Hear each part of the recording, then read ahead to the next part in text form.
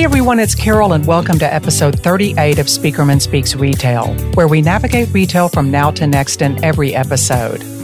I'm here to help all kinds of retail-focused companies land big B2B programs and cut through all the noise through my latest retail trajectories. These are themes that I'm constantly creating, connecting, and mapping across categories, borders, business models, and touch points. They make sense of all the random stuff happening in retail so you can actually do something about it. Today, we're going to blast through a couple of hot topics that exemplify some of the top retail trajectories we've been tracking and that I've been talking about in recent presentations and media stories. At the top of the list is Mark Tritton being ousted as president and CEO of Bed Bath & Beyond, where comp store sales spiraled 24% year over year in the first quarter, and online sales dropped 21%.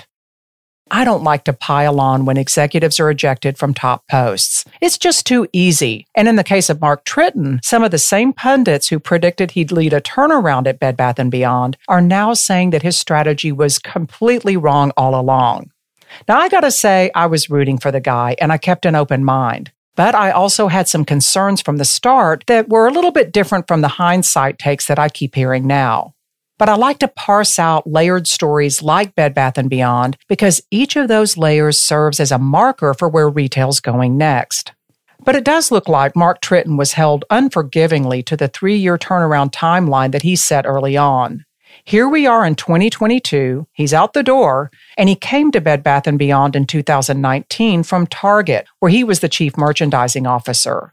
So the most common criticism is that Mark Tritton's playbook from Target just didn't translate to Bed Bath & Beyond. But that take doesn't really hold water because the big moves that Tritton made followed what most retailers are doing, not just Target.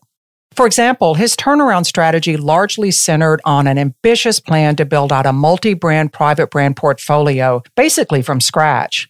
Now, we all know that Target is known for their private brands, but private brand building is something that everyone else is doing. I've devoted entire presentations and podcast episodes to what I call the private brand palooza, where retailers are pumping up their private brand portfolios because private brands drive margins and differentiation, they blur price comparisons, and they just give retailers more ownership and control. As inflation hits, all of that matters more than ever. That's true on a global scale, too. You have Tesco and Sainsbury just reporting big upticks in their private brand sales that they directly attribute to inflation. But Bed Bath & Beyond really went beyond on brand creation by launching 6 brands within 5 months, and then they went on to layer even more brands after that. That's thousands of newly branded products created as part of the plan. The second leg of the stool was store remodels. Yes, Target's been remodeling some stores, but so is everybody else. I talked about the remodel rush in episode 33 and how retailers are swinging attention back to brick and mortar for all kinds of reasons. For Bed Bath & Beyond, remodels went hand in hand with the brand strategy, basically clearing the clutter to showcase all those shiny new brands, or at least give them a fighting chance. Out with the columns of merchandise reaching to the ceiling, and in with eye-level branded vignettes. I visited a couple of Bed Bath & Beyond stores after this brand and beautification project started taking shape, and I have to say it was a vast improvement in terms of store experience. This 1-2 punch of brand creation and store sprucing really seemed to make a lot of sense in 2019 when Mark Tritton took the job. And when the official declaration that COVID was a pandemic followed in March of 2022, the obvious take was that it was just an extreme case of bad luck and horrible timing for Mr. Tritton. But not so fast. Here's the inconvenient truth. Even though Bed Bath & Beyond toyed with category expansion over the years, everything from gourmet foods to health and beauty, these beyond pieces of the business were always on the sidelines. Bed Bath & Beyond at its heart is a home goods category killer. Category killing was a great model many moons ago, until it wasn't. Walmart was the first big retailer to drive a stake into the model. Do you remember when the retail world used to quake whenever Walmart took a shine to a new category? Or when it started to get more serious about ones that were already in the house? That's still true to an extent, but then came Amazon aggressively attacking category after category. And of course, categories like high-margin home goods have been in all kinds of retailer sites, including Target. These retailers have the data to price the goods in a way that can literally kill the category for narrow-focused retailers like Bed Bath & Beyond. So retailers are throwing the kitchen sink at home because it's a profit-driving category that's proven to be pretty pandemic-proof. Last week, I spoke on a panel about the difference between a retailer that has brands and a retailer that is a brand. The distinctions can be subtle, and in some cases they get pretty muddled because retailers aren't always sure which applies to them. Bed Bath & Beyond is stuck between a rock and a hard place here. If Mark Tritton had stuck with a national brand strategy, Bed Bath & Beyond would continue to carry the brands that everybody else had. Bed Bath & Beyond would still just be a place that has brands, and it would be a race to the bottom on price. Retailers and e-tailers that were cheaper and more convenient would get the sale. But going all in with private brands was an even riskier move. Bed Bath & Beyond churned out its brands pretty quickly, but the new portfolio was still months and months in the making. And in the meantime, headwinds had reached hurricane force, including supply chain snags that would sabotage its best-laid private brand plans. Also, it's one thing to get brands on the floor and quite another for those brands to gain recognition and traction, and especially with so many competitors creating brands right and left.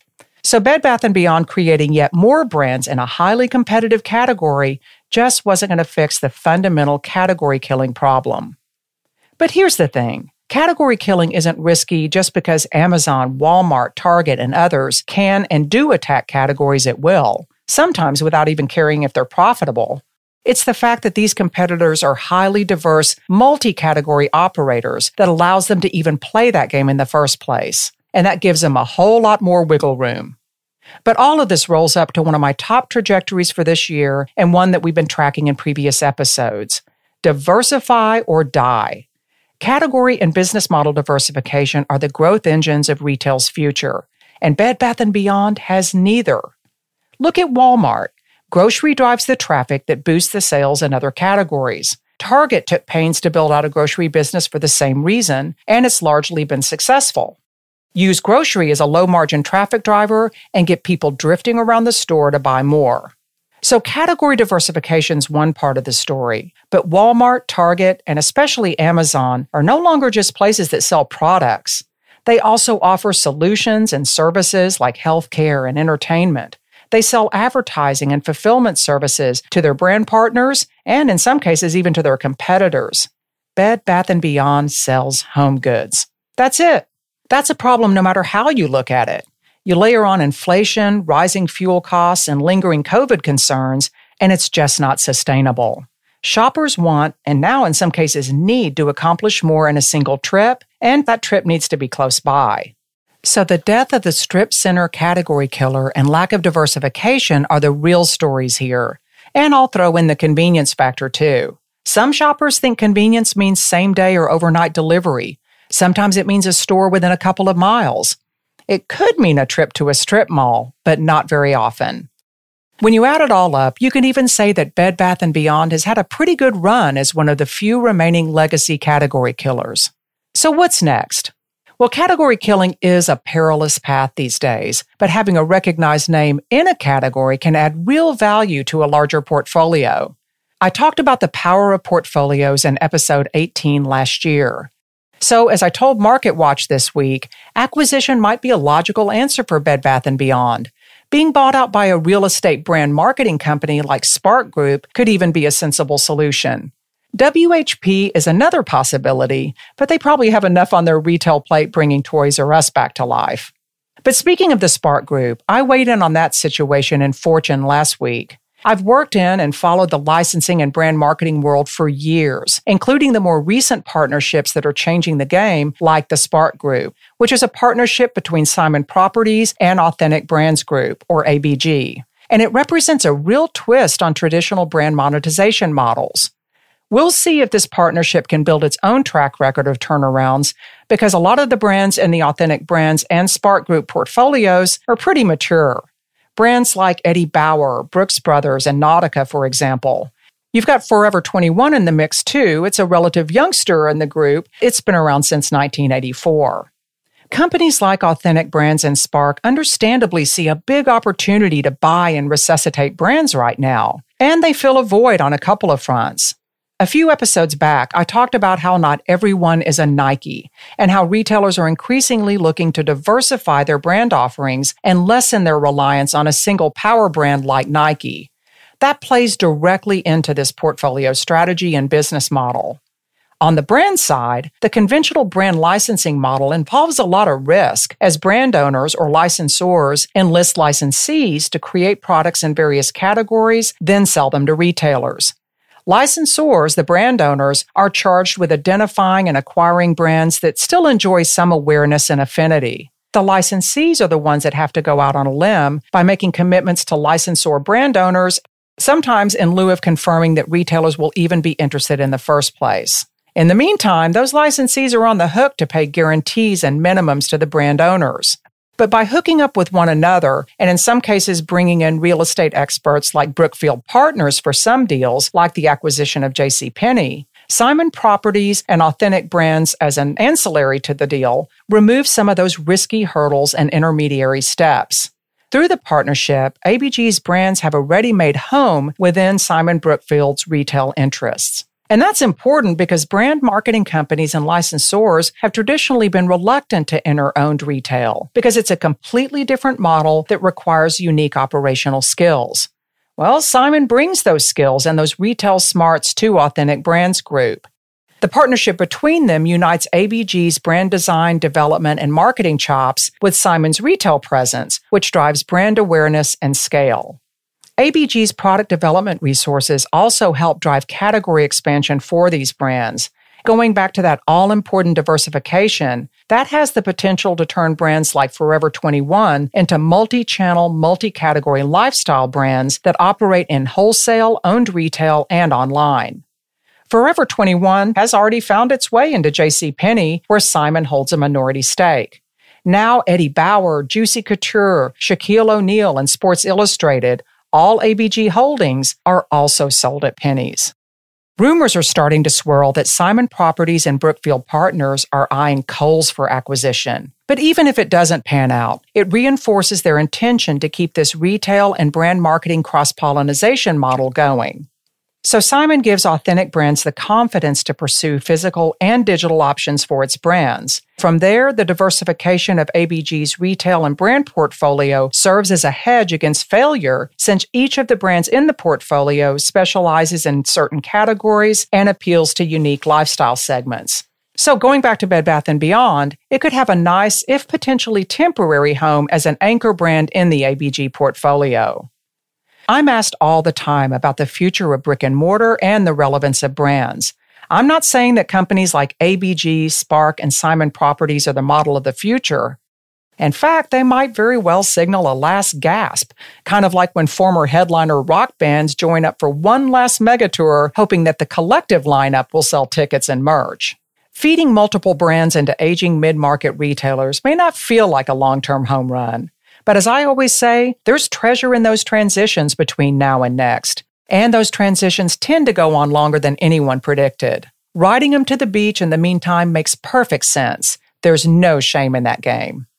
So here's a quick trajectory tracker recap. The private brand palooza is still in full swing, whether retailers are creating them from scratch or refining ones that are already in the house. It's a great strategy for established retailers with a history of brand creation, but it's not a panacea for fundamental business model challenges. The remodel rush is also still definitely on, but the defensive clutter-clearing era has passed. Most successful retailers have moved on to offense, implementing next-stage digital strategies and paving the way for automation and immersive store experiences. Diversification is definitely the growth engine for retail right now. Category diversification, expansion into solutions and services, and new formats. The rule really is diversify or die. And there's still power in portfolios because it's just another form of diversification, in this case, brand diversification. And as I always tell my clients, it pays to find treasure in transitions. Let's stop defining success as a concept, business model, or brand that lasts forever and in its original form. Not only is that standard unrealistic, it shuts down all kinds of evolutionary opportunities. So thank you for listening in today. Our next episode breaks on July 26th. Follow me on LinkedIn or on Twitter at Retail Expert. That's XPERT to stay on top of what's next, or hit my site at speakermanretail.com to check out more insights and get the latest on my speaking events and other happenings. And if you like what you're hearing, please do like, share, and subscribe on your favorite podcast platform. If you want to learn more about my platform positioning workshops, trainings, and presentations, or if you're building out content for upcoming thought leadership events, ping me directly at carol@speakermanretail.com. Thank you for listening in today. I'll see you next time, and happy selling.